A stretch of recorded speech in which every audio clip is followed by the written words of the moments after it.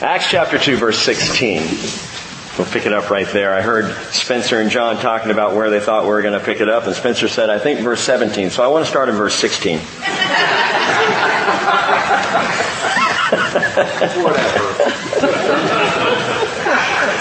Acts 2:16. This is what was spoken of through the prophet Joel.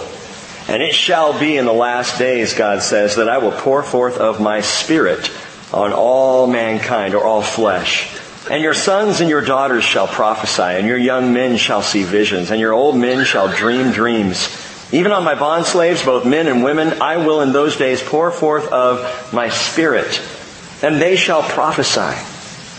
And I will grant wonders in the sky above, and signs on the earth below, blood and fire and vapor of smoke. The sun will be turned into darkness, and the moon into blood, before the great and glorious day of the Lord shall come.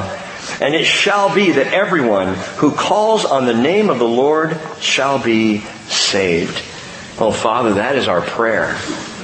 That is our hope. That's why we gather here, that everyone who calls on the name of the Lord might be saved. Will be saved, Lord. And I am so thankful for salvation. I am so thankful for the living hope, as Peter called it, that we have in you, Lord Jesus. So thankful for the confidence that even as we stumble and struggle along in this world, that we have a home that is waiting for us. We always have a home with you. And even as you've made your home in our hearts this day, Lord, we have a home that we are coming to. Thank you. And I pray that this message of salvation will be heard, will resonate from this place. That everybody who ever walks into the Bridge Fellowship, this building, Lord, will hear the name of Jesus and be moved to salvation. And that we as your people, Lord, would be moved to speak of this salvation again and again, moment by moment, in every day of our lives with those that we come in contact with. And now, Lord, we come to you, continuing on in our study of Acts, seeking to understand how we are to function, how it all works. I pray that you will show us more of that this morning. Open our hearts, Father, to receive your truth and nothing but your truth. In Jesus' name, amen. I'm going to repeat a little bit of what I said on Wednesday night. For those of you who are here, we'll refresh a few things. For those of you who weren't, it will be new, but I so want our entire fellowship to be on the same page.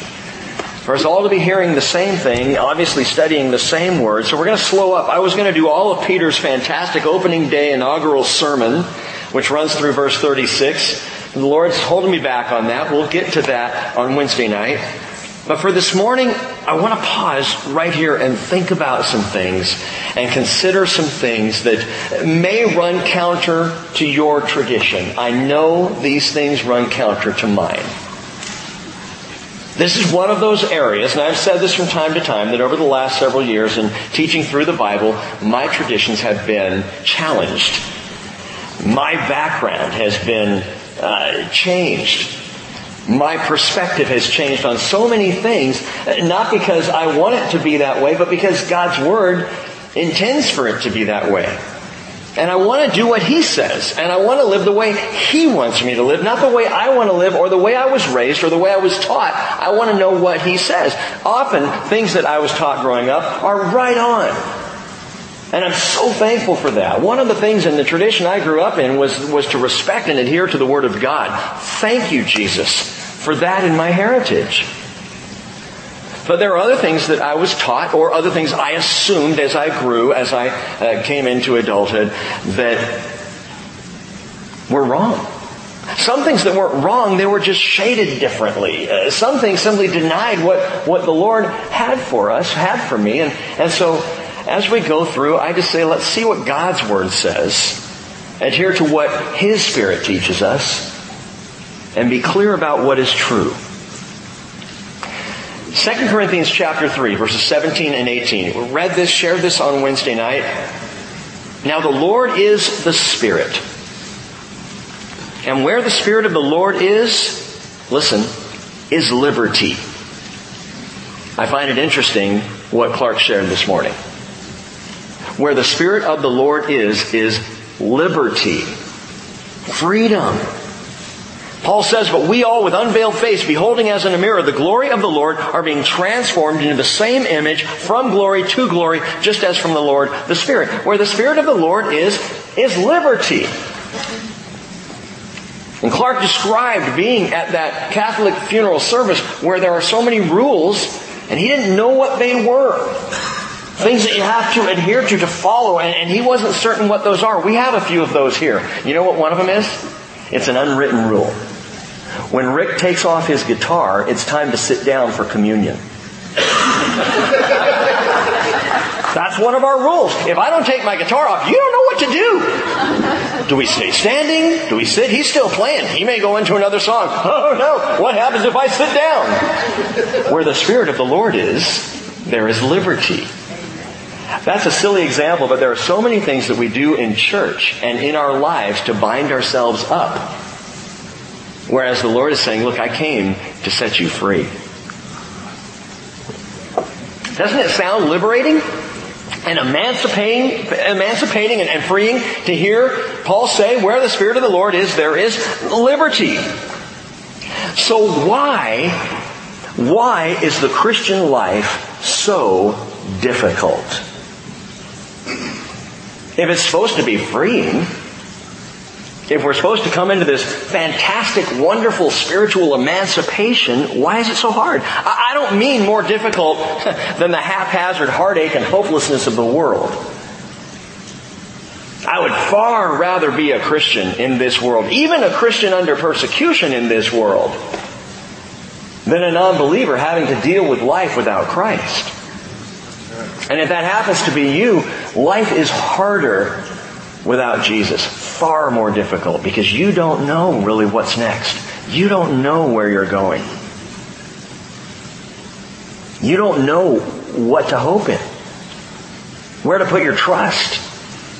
But in Jesus, we know these things, and yet it is still difficult. For all the peace that comes through Jesus Christ, for all the hope that He offers us, that far outshines the best the world has to offer, why do so many Christians struggle in weakness? Why do so many in the church struggle with the exact same sins of non-believing people? Do the same things that non-believing people do? Why do so many believers keep it so quiet? Why does the Word get stuck in our throats, such that we have trouble articulating our faith? If the Spirit of the Lord is liberty, why are we so bound? That's the question I want to think through a little bit this morning. For 10 days, after Jesus ascended to heaven, the apostles and a group of about 120 people huddled together there in Jerusalem, and they prayed and they waited as the Lord had instructed. He didn't say how long it would be. He just said, I want you to wait in Jerusalem until you receive power from on high. And so they waited. For all they knew, it could have been a year, 2 years, 4 years, 10 years. They didn't know. They were just told to wait, and so they waited, and so they prayed. But on the Jewish Feast of Weeks, Shavuot in the Hebrew, Pentecost in the Greek, on that day, everything changed. Go back to verse 1 of chapter 2. When the day of Pentecost had come, they were all together in one place. We talked about, by the way, Wednesday night, what Pentecost was, what the Feast of Shavuot was, and you need to hear that. You need to know that. It was not a random choice for the Spirit to come on Shavuot, on Pentecost. I won't get into that this morning, but it's fascinating. And suddenly there came from heaven a noise like a violent rushing wind, and it filled the whole house where they were sitting. And there appeared to them tongues as of fire distributing themselves. And they rested on each one of them. And they were all filled with the Holy Spirit and began to speak with other tongues as the Spirit was giving them utterance. The sound of a mighty rushing wind. Now again, I said 120 people gathered together in that house. And we read house and we think, 120 people. I couldn't fit 120 people in my house. I couldn't do it. Now I have stood in the so-called upper room that the tour guides of Israel love to take people to. You get 120 people in there, it's kind of packed and a little annoying when one group's singing a song and you want to sing something else. For crying out loud, we're Christians here. Give me a break. You guys sing what we're going to sing or go somewhere else. 120 people in one room. Well, I don't think it was one room. And as I shared Wednesday night, I think the house is the house of the Lord. They're in the temple. It's entirely likely that they were in an upper chamber of the temple when this violent, rushing wind filled the house. I think, personally, the house of God. Here comes this mighty rushing wind. That word violent is also mighty or forceful, like a tornado. It comes rushing in, and suddenly there's an appearance of tongues of fire. Only here in the New Testament do we see that. And I believe it was to confirm the words which were about to be spoken and the words which were spoken to confirm to all those who saw what was taking place, something supernatural is going on. These guys aren't just talking. There's tongues of fire above their heads. There's a mighty rushing wind. Something more than human, more than natural is taking place here. And as the people gathered were speaking, as the tongues of fire were settled in this supernatural moment, it says they were speaking as the Spirit was giving them utterance. They weren't saying what they were thinking. They were saying what the Spirit intended. The word utterance means to speak out from. And the from indicates the source of the Holy Spirit. So the Spirit is speaking through them. They are speaking out from the Spirit. By the way, while we assume that it was the 12 apostles with 12 tongues of fire speaking, it may have been the entire 120. The Bible isn't specific on that point. It may have been all the disciples gathered there, at that point at least, who were speaking in tongues with the tongues of fire. I don't know. I'm not trying to rock your world with that. It's not going to affect anybody's salvation. Just a thought. It doesn't say just the 12. Now, it may have been just the 12. But what's amazing is what they spoke. As the Spirit gave them utterance, they articulated in some 16 different languages and dialects, at least as listed here in Acts chapter 2. We're told in verse 11, they were speaking of the mighty deeds of God. That's what was coming out of their mouths. That's what they were saying. They were talking about the mighty deeds of God. Perhaps the resurrection of Jesus. The most recent mighty deed of God. And they're speaking out these mighty deeds and they're worshiping the Lord, and the words were not stuck in their throats. They had no problem speaking what the Spirit gave them utterance to speak. And by the way, none of them were in a trance or a state of emotional fervor. They hadn't whipped themselves up for this. There were no chandeliers from which to swing. They weren't rolling on the ground. They were worshiping the Lord. They were praising God, which is what declaring the mighty deeds of God is. It's worship. It's what we do when we worship. We declare His greatness and His grandeur and His splendor and His wonder. It's worship. And so they are worshiping as they speak. And as they worship, please understand this, they had complete self-control. They were not out of control. Well, how do you know that? Because I happen to know in the list of the fruit of the Spirit that the final fruit of the Spirit is self-control. When the Holy Spirit is poured out on a person, they don't lose control of themselves. They have complete control. I would say even more control, more measured, because they have the wisdom of the Spirit going on now. So for those of you frightened by the idea of the outpouring of the Holy Spirit, of the baptism of the Holy Spirit, understand you have complete control. The Bible says the spirit of the prophet is subject to the prophet. You can speak or not. That's your call. But in this case, the Spirit was giving them words to speak. The Holy Spirit does not commandeer. He leads. He guides. He draws us forward. And He does so where He is welcome to do so. And just as Jesus had promised 10 days earlier, in this moment, in Acts chapter 2, what we see, what we read about, is the baptism of the Holy Spirit. The apostles at this point, the disciples, were baptized with the Holy Spirit. How do you know they were baptized with the Holy Spirit? Because they had already received the Holy Spirit.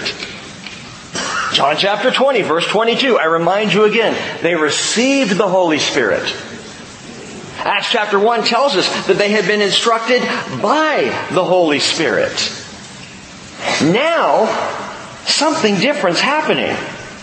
And as I said, something obviously, clearly, absolutely supernatural is taking place in the temple on that day, the baptism of the Holy Spirit. But listen, here's the idea. Here's the point. The baptism of the Holy Spirit is the game changer. The baptism of the Holy Spirit is the game changer. What do you mean? With the baptism of the Spirit comes the power by which the church, this new breed of people that we talked about last week, could and would function. You got to stay with me this morning. Because throughout the book of Acts, Luke gives us overwhelming evidence of this power, of this supernatural power at work in and through the young church. Acts chapter 13, verse 52 tells us the disciples were continually filled with joy and with the Holy Spirit. Let me go back to the original question. Are we missing something? They were continually filled with joy and with the Holy Spirit. Are you? Am I? Why, in these days, does it seem like so many are weak? Weak in conviction? Weak in confidence? Weak in understanding? I'm going to ask you 3 questions. Same 3 questions that I asked on Wednesday night. Again, because I want the whole church to hear this, the whole fellowship. I ended with these 3 questions. And by the way, if you were not able to be here on Wednesday night, I strongly encourage you more than any time before to go and listen to the teaching, to track it through. Here are the questions. Question number 1. Do you know, and I'm talking to believers here, do you know when you first accepted or received Jesus Christ as Lord and Savior? Do you know? Most would say, yes. Absolutely, yes, I remember.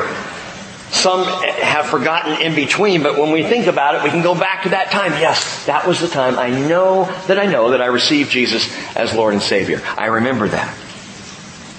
Okay, so the second question, which is the exact same Peter that Paul asked a group of disciples in Acts chapter 19, verse 2. Did you receive the Holy Spirit when you believed? I remember when I believed in Jesus for the first time, did I receive the Holy Spirit when I believed? Do you know that you did? Now what's interesting is less people answer yes to that. Should be the same. You know, for those who receive the Lord as Savior, Jesus as Lord and Savior, and those who have received the Holy Spirit, should be the same answer. Yes, yes on both. But many Christians can't say yes to both. Question number 3. Have you been baptized with the Holy Spirit? Some would jump up and say, yes, absolutely, I know, I can tell you when. Others would say, I'm not even sure what that means. And if that means some of what I've seen in the church, I don't want it. Do you know when you first accepted the Lord? Did you receive the Holy Spirit when you believed? Have you been baptized with the Holy Spirit? Listen, please listen to me. If you can only affirm yes to questions 1 and or 2, but you cannot affirm the third question, you do not know if you have been baptized with the Holy Spirit, or you know that you have not, listen to me, you're not less of a believer. You are not less saved. You are no less righteous. You are no less important to Jesus, but you're not running on full power. You're not running on full power.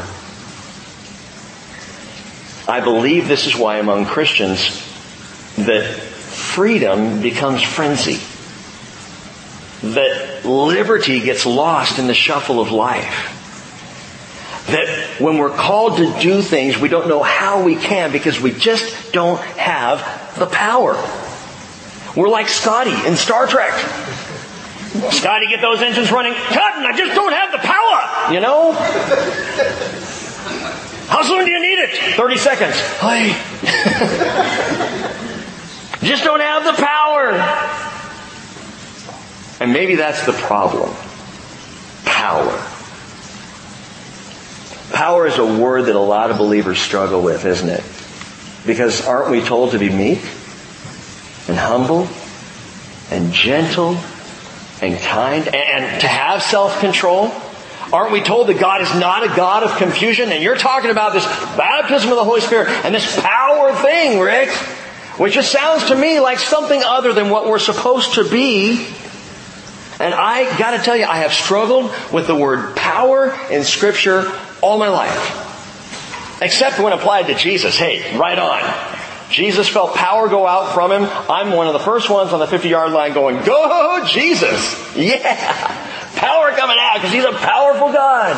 And I accept and believe in that. And then Jesus says, Rick, I want you to have that power. And I'm like, huh? I don't know what that means, Lord. I don't know how that applies. I hear power and I think of Darth Vader. You don't know the power of the dark side. I don't want to know the power of the dark side.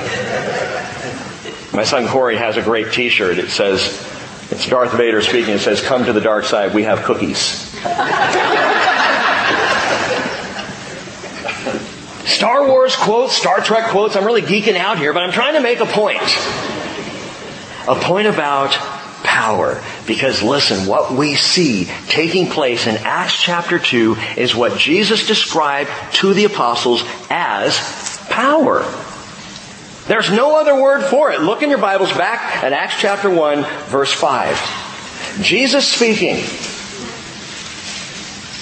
And He says, John baptized with water, but you will be baptized, immersed, soaked, drenched is the word, with the Holy Spirit not many days from now. Okay, that sounds good. What does that mean, Lord? He defines it in verse 8. You will receive power when the Holy Spirit has come upon you, and you shall be my witnesses both in Jerusalem and in all Judea and Samaria and even to the remotest part of the earth. You will receive power, power, power. The word is dunamis in the Greek. Dunamis it. Power. And maybe this will help you. It also means virtue. It also means strength. How many times have you prayed to the Lord for strength? Just to get through the day. Strength just to deal with a situation. Strength just to hold on when you don't feel like you can. And maybe you're not used to saying, God, I need your power and I need it now. Maybe you're more used to saying, Lord, I don't have the strength. Well, the word dunamis means strength. And it finally made sense to me that the baptism of the Holy Spirit is about strength. Isaiah describes the Holy Spirit this way. Isaiah 11:2. The Spirit of the Lord, the Spirit of wisdom and understanding, the Spirit of counsel and what? Strength. Strength. The Spirit of knowledge and fear of the Lord. Now when I read that list to any believer, I don't care what your tradition, everyone I read that list to would say, yes, I want that. Wisdom, understanding, counsel, strength, knowledge, all balanced out by the fear of the Lord. That sounds good to me. It's the power word that so many struggle with. Because God said, not by might, nor by power, Zechariah 4:6, but by my Spirit, says the Lord. Do you see what He's saying here? Not by might, not by power, but by my Spirit, because the Spirit is the power. The Spirit is might. The Spirit is strength. Paul says in 1 Corinthians chapter 1, verse 3, I was with you in weakness and in fear and in much trembling. Okay, I know how that feels. He says, in my message and my preaching were not in persuasive words of wisdom. Yeah, I know how that feels. But in demonstration of the Spirit and of power, so that your faith would not rest on the wisdom of men, but on the power of God. We are called to be emissaries embodied by that power so that when people come to the Lord, they don't come to the Rick. They don't come to the you or the me. They come to Jesus. Because what they see in us is not us. It's better than us. It's greater than us. It's stronger than us. It's the Lord's power. I'm weak, but He is strong. The weakness and the fear and the trembling that I see so much felt among believers today, I think is because we are trying to run on our own limited power. And it's just not enough. You will not be strong enough. And you will continue to struggle all of your life. Limited human power, human intuition will only take you so far. Human ideas, some are good, some are bad. Human personalities that people will follow after. Human exceptionalism, rather than drinking our fill of the living water, as Jesus described the Spirit of the living God. Let me give you an example of this. Last Monday, Cheryl and Naomi and David and I drove Corey back up to Bellingham. Corey, my older son, he's 25. He's going to school. He's working up there. So we went to move him into his new apartment. And after we had done that, when you come out of Western University there's a Woods Coffee that I know very well. They know me too. And we always stop off at Woods Coffee and get a cup of coffee for coming home. So I got my typical cup of coffee. Actually, I got a cold brew. Not beer. It's a new thing they're doing now where they brew it overnight and it's cold coffee. It was pretty good. I got that. Cheryl got some kind of sweet, flowery coffee deal. And David and Naomi wanted theirs. Well, I'm not going to give them caffeine. I'm not about to give them caffeine. Trust me. Because right now, they're both running on full power. However, what we did give them was because Dad's having a cold coffee, they wanted a cold chocolate. So we got them each a cup of cold chocolate. And then we went down to Costco. And by the time we got to Costco, they were wired. It was the funniest thing I've ever seen. I mean, running up and down the aisles. You know, if they were at church, I would have been kicked out, a long time. They're running up and down and around the cart and around the cart. And, and David especially was just spastic. David is not a spaz. He was on Monday. Running around crazy, hopped up on cold chocolate. And then we got home that evening, and within 5 minutes, they were flat on the couch. They were done. They were sprawled. They were nearly comatose. I'm like, kids, bedtime.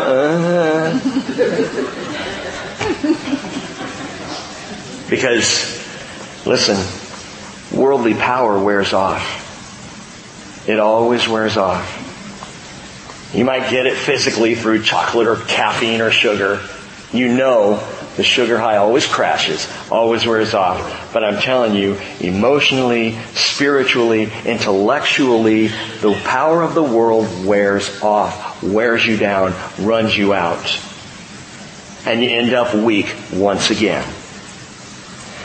The best strength that the world has to offer is going to leave you in a massive sugar crash. Yet, Isaiah says, those who wait for the Lord will gain new strength. Jesus said, blessed are those who hunger and thirst for righteousness. They will be satisfied. And the power, the strength of the baptism of the Holy Spirit, my friends, it is a lasting power. You don't sugar crash on the Spirit of God. You don't run out, you don't get weak and just can't make it anymore. The power of the Spirit is a power that lasts. And we have the perfect model of this in Jesus Christ. Rick, you haven't even gotten back to Acts 2 yet. I know. The power of the baptism of the Spirit. This is what I want you to think about. And we need to understand it or stay weak. Jesus modeled what it looks like. I love this about the Lord. That when He came as God in the flesh, not only does He show us a human perspective of God, but He shows us how we as humans are to be toward God. He walked it out for us in every way. Luke 3:21 says, when all the people were baptized, Jesus was also baptized. And while he was praying, heaven was opened, and the Holy Spirit descended upon him. Jesus already had the Holy Spirit. Understand that. The Holy Spirit already indwelt Jesus because the Holy Spirit is the Spirit of Jesus. So he already was filled with the Spirit, you could say. But now the Holy Spirit descends upon him in bodily form like a dove, and a voice came out of heaven, "You are my beloved Son, in you I am well pleased." Okay, then what happened? Luke chapter 4 verse 1 said Jesus, full of the Holy Spirit, returned from the Jordan and was led around by the Spirit in the wilderness. And in Luke 4:14 it says, "And Jesus then after that returned to Galilee in the power of the Spirit." Didn't he have the power of the Spirit before? I don't think he did. Don't get me wrong. He was fully God and fully man prior to his baptism. Prior to that moment. But he limited himself in the same way that we would be limited until the Spirit came upon him in power so that he could show us this is what it's like. This is how it works. The Spirit comes upon you in power, and now you function in the power of the Spirit. And as I said a moment ago, Jesus did not only reveal God to man, but man in a right relationship with God, the way we can be, the way we should be, at full power. But we keep running on half power. And I'll tell you what, if we're running on half power simply because our tradition tells us otherwise, that's a big mistake. There are some things as an adult that I love to eat. As a kid, I never would. As a kid, it was my tradition not to eat those things. Think about all the wonderful food that you would miss now if you were still basing it on that, well, as a kid, I only ate hot dogs and macaroni and cheese. So that's my diet. Talk about half power. Are you functioning on half power? Some would say, you know what? Half power suits me just fine. Thank you very much. I'm okay with half power. Because I don't want to be rolling around in the aisles. I don't want to be one of those weird Christians. I just want to be a Christian, live my life quietly, leave me alone. Who said anything about rolling around in the aisles? Scripture doesn't. Remember the ninth fruit of the Spirit? Self-control. Remember what I said? 1 Corinthians 14:32, the spirits of the prophets are subject to the prophets, for God is not a God of confusion, but of peace, as in all the churches of the saints. See, only with Jesus do you have perfect peace, absolute self-control, and absolute power. Full power. Again, some might say, I'm content to be as I am. And if that's you, I would say that may be fine for you. But what if someone is remaining lost today because you're only functioning at half power, content to be so? And maybe that's another thing we haven't thought about, I hadn't thought about. If I function comfortably in my tradition and that half power keeps me from the calling on my life to take Jesus to somebody else, and someone ends up lost because of it, you see, this power issue of the Holy Spirit is not about me. And I believe I've told you this before. Jesus says the baptism of the Holy Spirit, the power, the dunamis, that is about witnessing. It's about becoming a witness for Christ in everything you do, the way you live your life, the way you worship, the way you talk, the way you walk, the way you interact with people is all about Him at full power with the dunamis of the baptism of the Spirit, that more people might be saved. And yet some say, no, I'm content the way I am. And I say, well, the way you are may cost someone their salvation.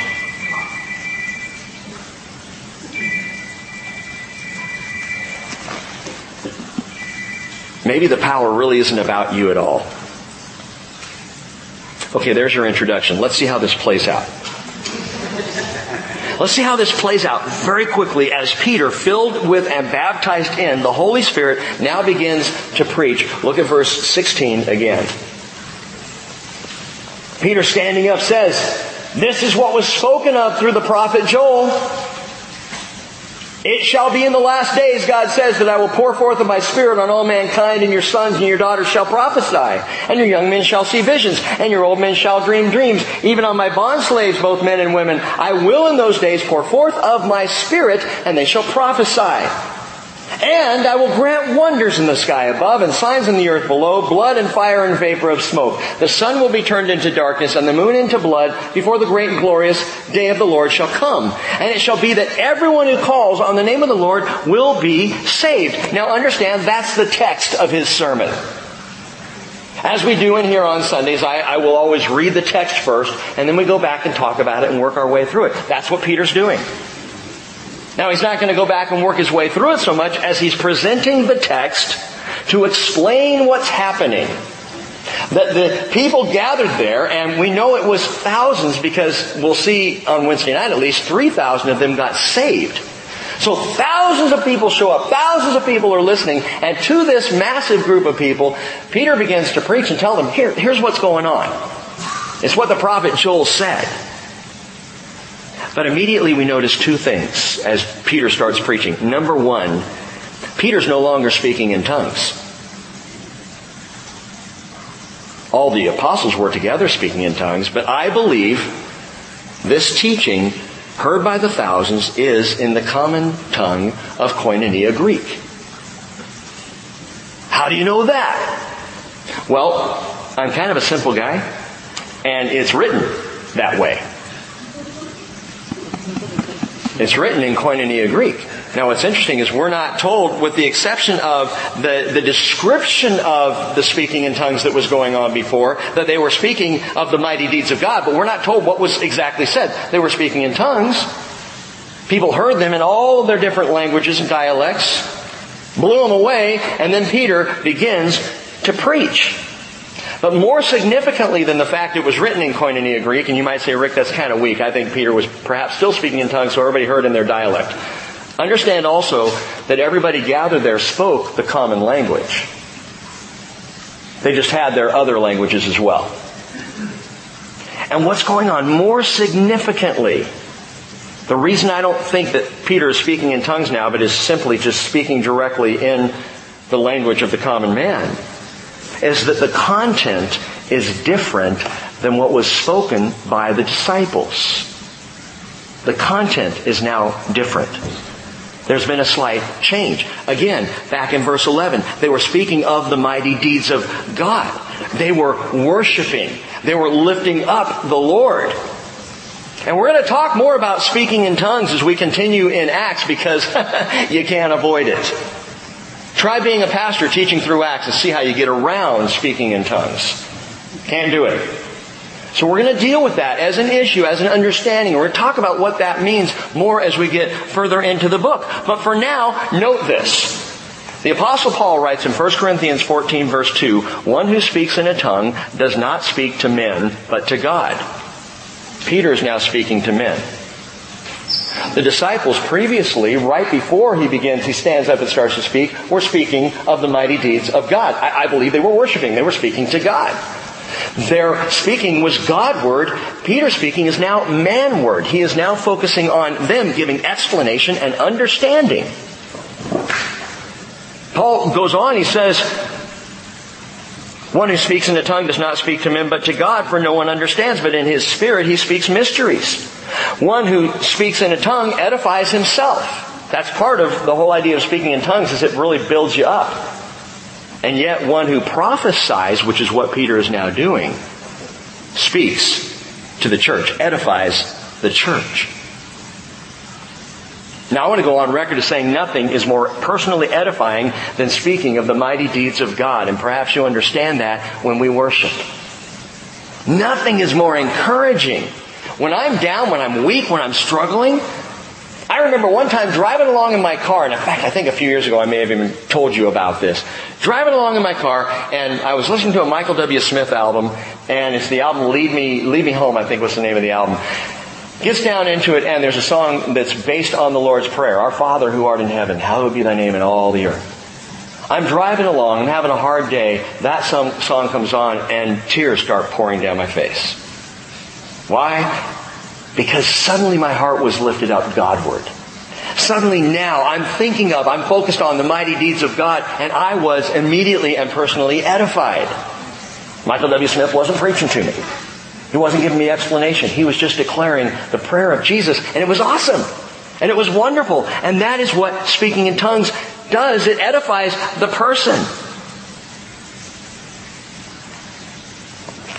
And when I'm down and when I'm discouraged, and take this as a note, when I'm weak or troubled, praying in the Spirit recalls to my spirit the mighty deeds of God.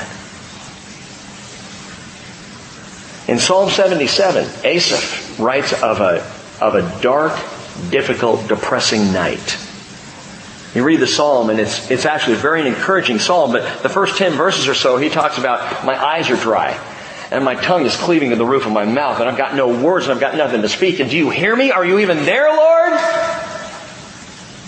And then he says, Psalm 77, verse 11, I shall remember the deeds of the Lord. Surely I will remember your wonders of old. I will meditate on your work and muse on your deeds. The word muse in the Hebrew is siyach, and it means to make prayerful utterance.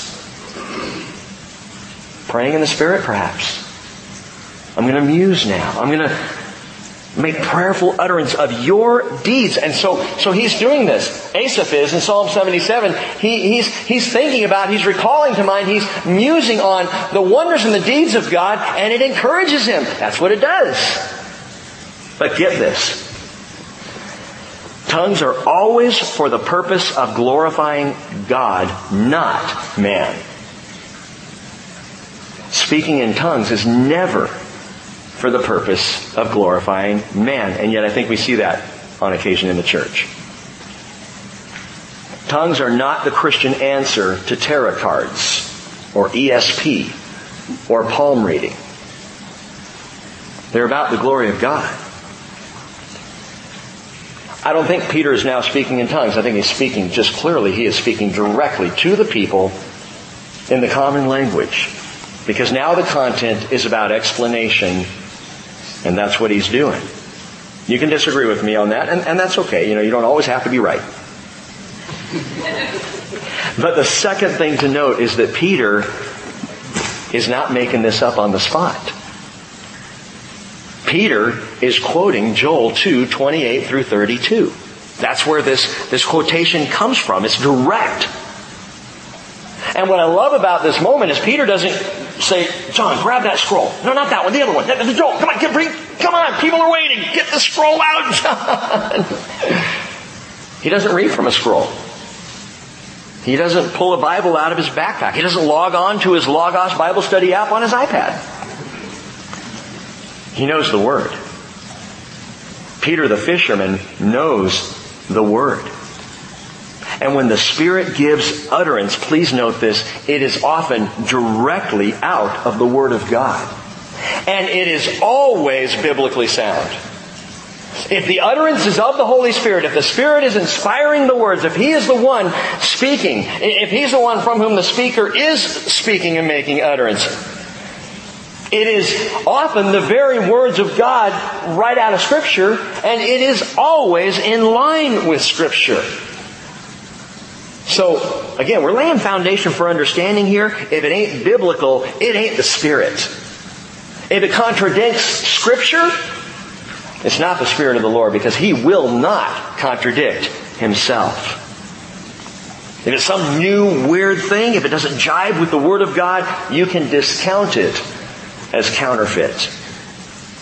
And by the way, the next time we see a Spirit-shaking experience in the book of Acts, similar but not exactly to what we see in Acts chapter 2, it's in Acts chapter 4.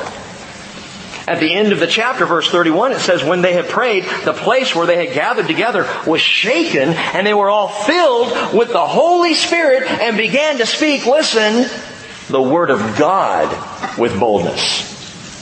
They spoke the Word of God. And that's what Peter is doing. And in verse 16 he says, this is what was spoken of through the prophet Joel. And it shall be in the last days, God says, that I will pour forth of my Spirit on all mankind, that is, on all flesh. And your sons and your daughters shall prophesy, and your young men shall see visions, and your old men shall dream dreams. Wait a minute. When did the last days get underway? When did the last days actually begin? Right here. Right here. Peter just kicked open the door.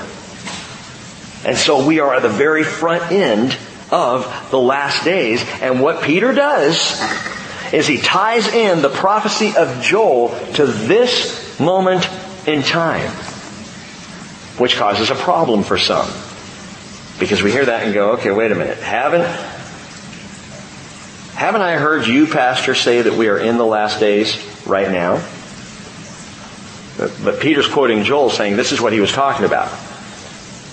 And you Bible students, you know exactly where I'm going with this. Of course we're in the last days right now. And so was Peter. Beginning and end. Beginning and end. I'll explain more in just a second. But I need to say this. Jesus never limited His power supply to the apostles or the disciples of the first century. He offered His power, the baptism of the Holy Spirit, His strength, to the church of the last days. And this is where traditions go head to head. This is where Christians duke it out on the truth, and some say, no. The Holy Spirit was only for the apostles and ended with them. And I would say, no, the Holy Spirit is for the church of the last days, beginning with the apostles. But guess what? We are still in the last days. And part of the reason we run at half power and we are weakened in the church is because so many believe that power was only for then. Show me chapter and verse. Show me scripturally where the Bible declares that the power of the Holy Spirit was limited to a single generation in the entire last days of the church. You can't find it. The Spirit was poured out in power then, in the last days. We are in the last days. The Spirit is still relevant. His power is still offered to us today. Verse 17, one more time. It shall be in the last days, God says, that I will pour forth of my Spirit on all mankind. And that word is all flesh. In the Hebrew, it's basar. In the Greek, and we saw this word in John 1:14, the word became flesh. The Greek word is sarx. And it is the most base, it literally means soft tissue. Sarx. Basar, soft tissue, literal flesh, actual flesh. And He says, I'm going to pour out my Spirit on all flesh. What a strange thing for the prophet Joel to declare. How weird would that have been for a prophet of Israel to quote God as saying, I'm going to pour out my Spirit on all flesh. Not only Jews, but Jew and Gentile alike. And by the way, you may note that Luke mentioned back at the end of verse 10 that there were Jews and Gentiles present. Jews and proselytes, that is, Gentiles who had become Jews by faith, who had desired to become included in the commonwealth of Israel by faith. The point is this. This is the beginning of the outpouring. The soaking, the immersing, the drenching power of the Spirit of God over those who seek Him both then and now.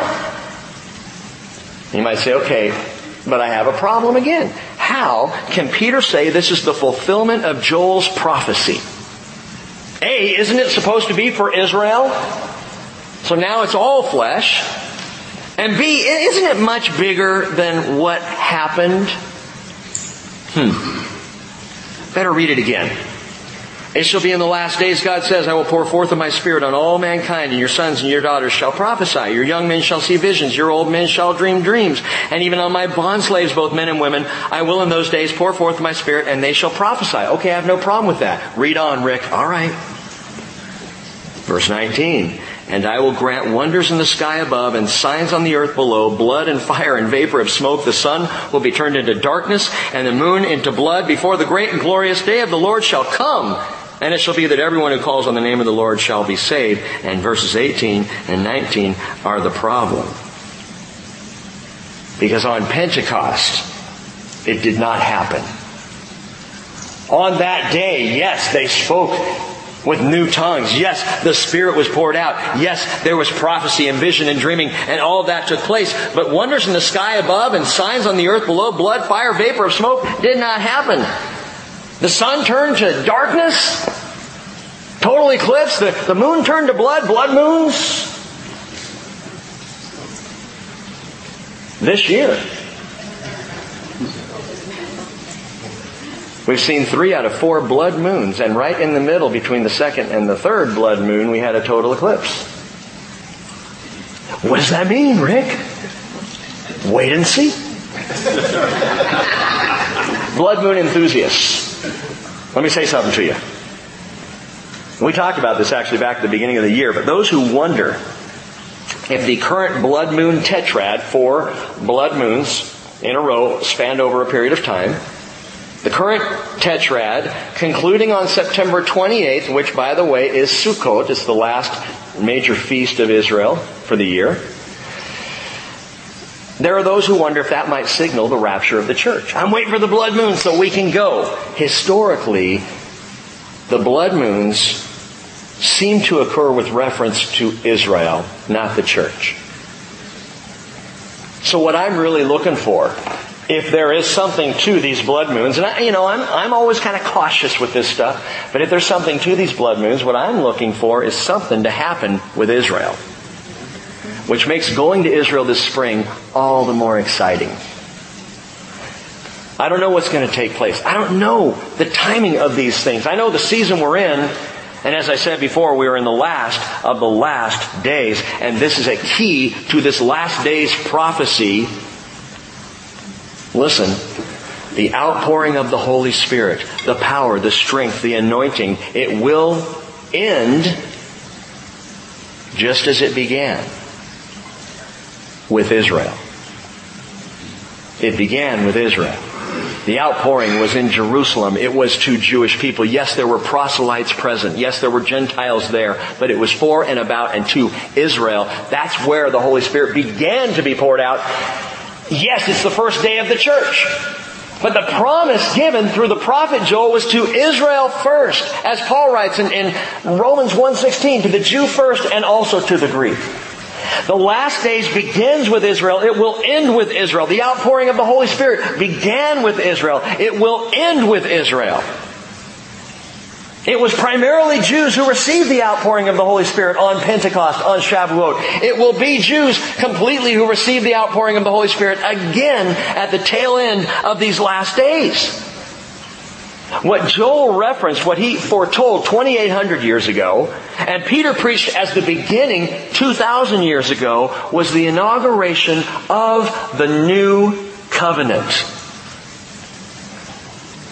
Now, I'm going to move really quickly, but you might want to jot a few things down here at the end about the new covenant. Quickly jot this down. As you write, I'm going to read. The first thing to jot down is the new covenant prophesied. The new covenant prophesied. Jeremiah chapter 31. Let me read it to you. Beginning in verse 31. Behold, days are coming, declares the Lord, through Jeremiah the prophet to His people Israel, when I will make a new covenant with the house of Israel and with the house of Judah, not like the covenant which I made with their fathers in the day I took them by the hand to bring them out of the land of Egypt. My covenant which they broke, although I was a husband to them, declares the Lord. But this is the covenant which I will make with the house of Israel after those days, declares the Lord. I will put my law within them, and on their heart I will write it, and I will be their God, and they shall be my people. They will not teach again each man his neighbor, and each man his brother, saying, Know the Lord, for they will all know me. From the least of them to the greatest of them, declares the Lord, for I will forgive their iniquity and their sin. I will remember no more. The new covenant. I'm going to give you a new covenant, He says to Israel. And it's prophesied there through Jeremiah. And Ezekiel picks up on the same thing. Ezekiel 36, verse 25, he says, I will give you a new heart, and I will put a new spirit within you. And I will remove the heart of stone from your flesh, and will give you a heart of flesh. And I will put my spirit within you, and cause you to walk in my statutes. And you will be careful to observe my ordinances. So get this new covenant prophecy down. Joel says, here's what it will look like when it comes. I will pour out my spirit.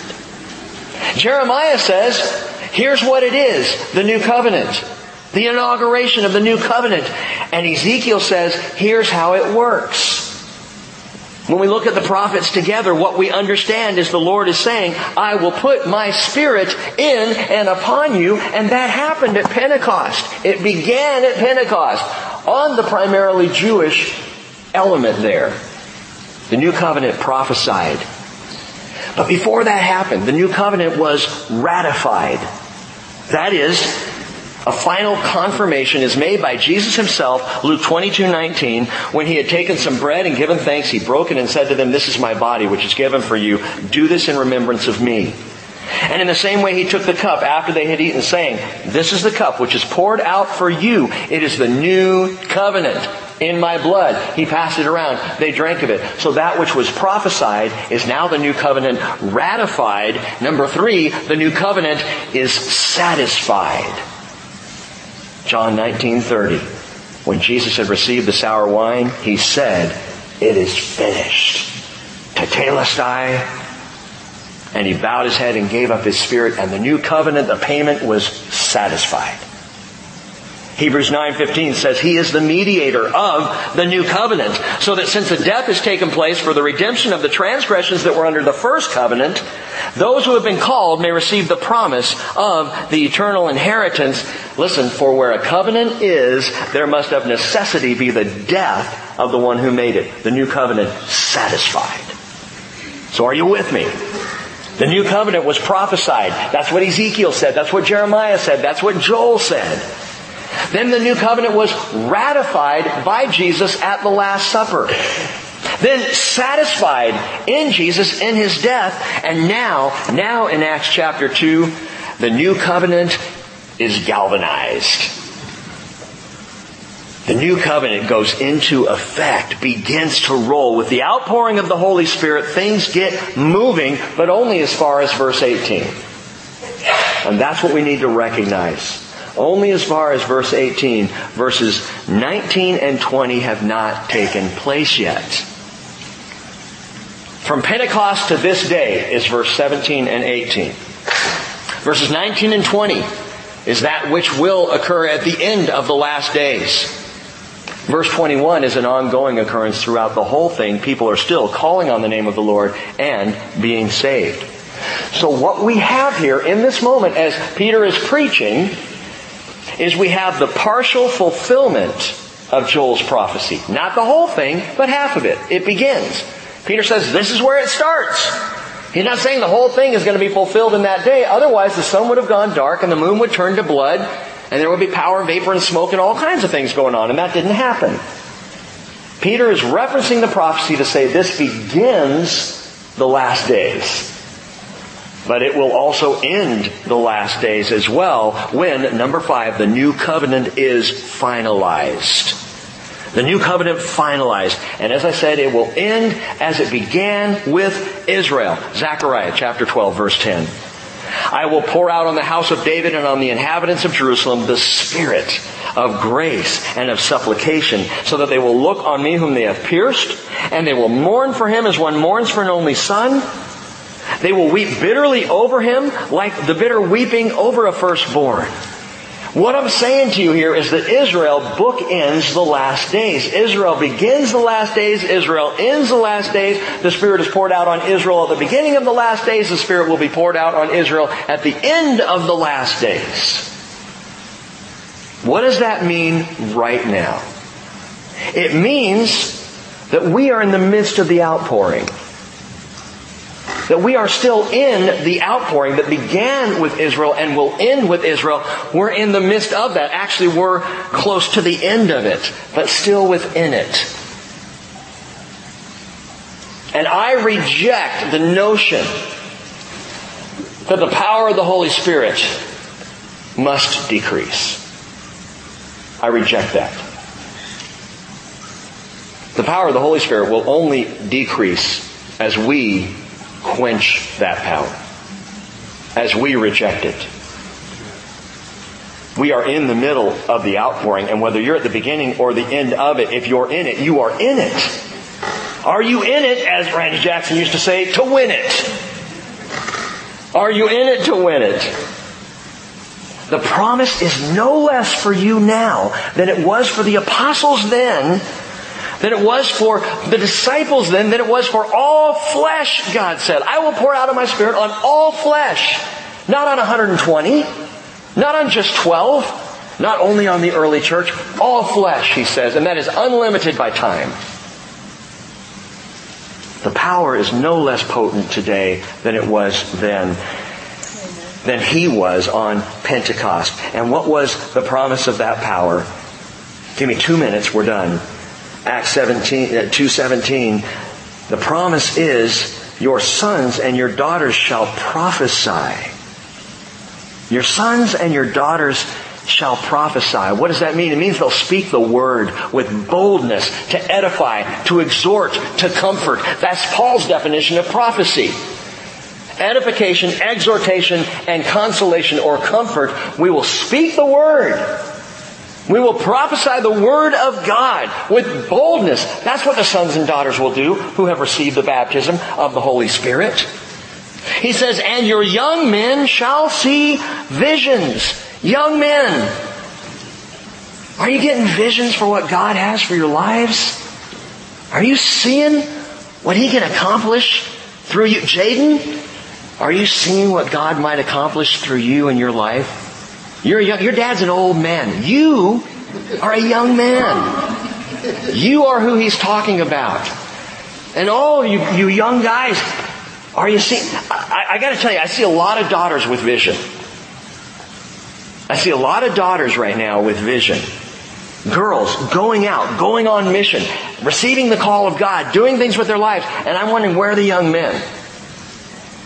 It's about time for some of you young men to start picking up the baton of prophecy and vision and running it with it. We need our young men to reject the world's idea of power, to trumpet, so to speak,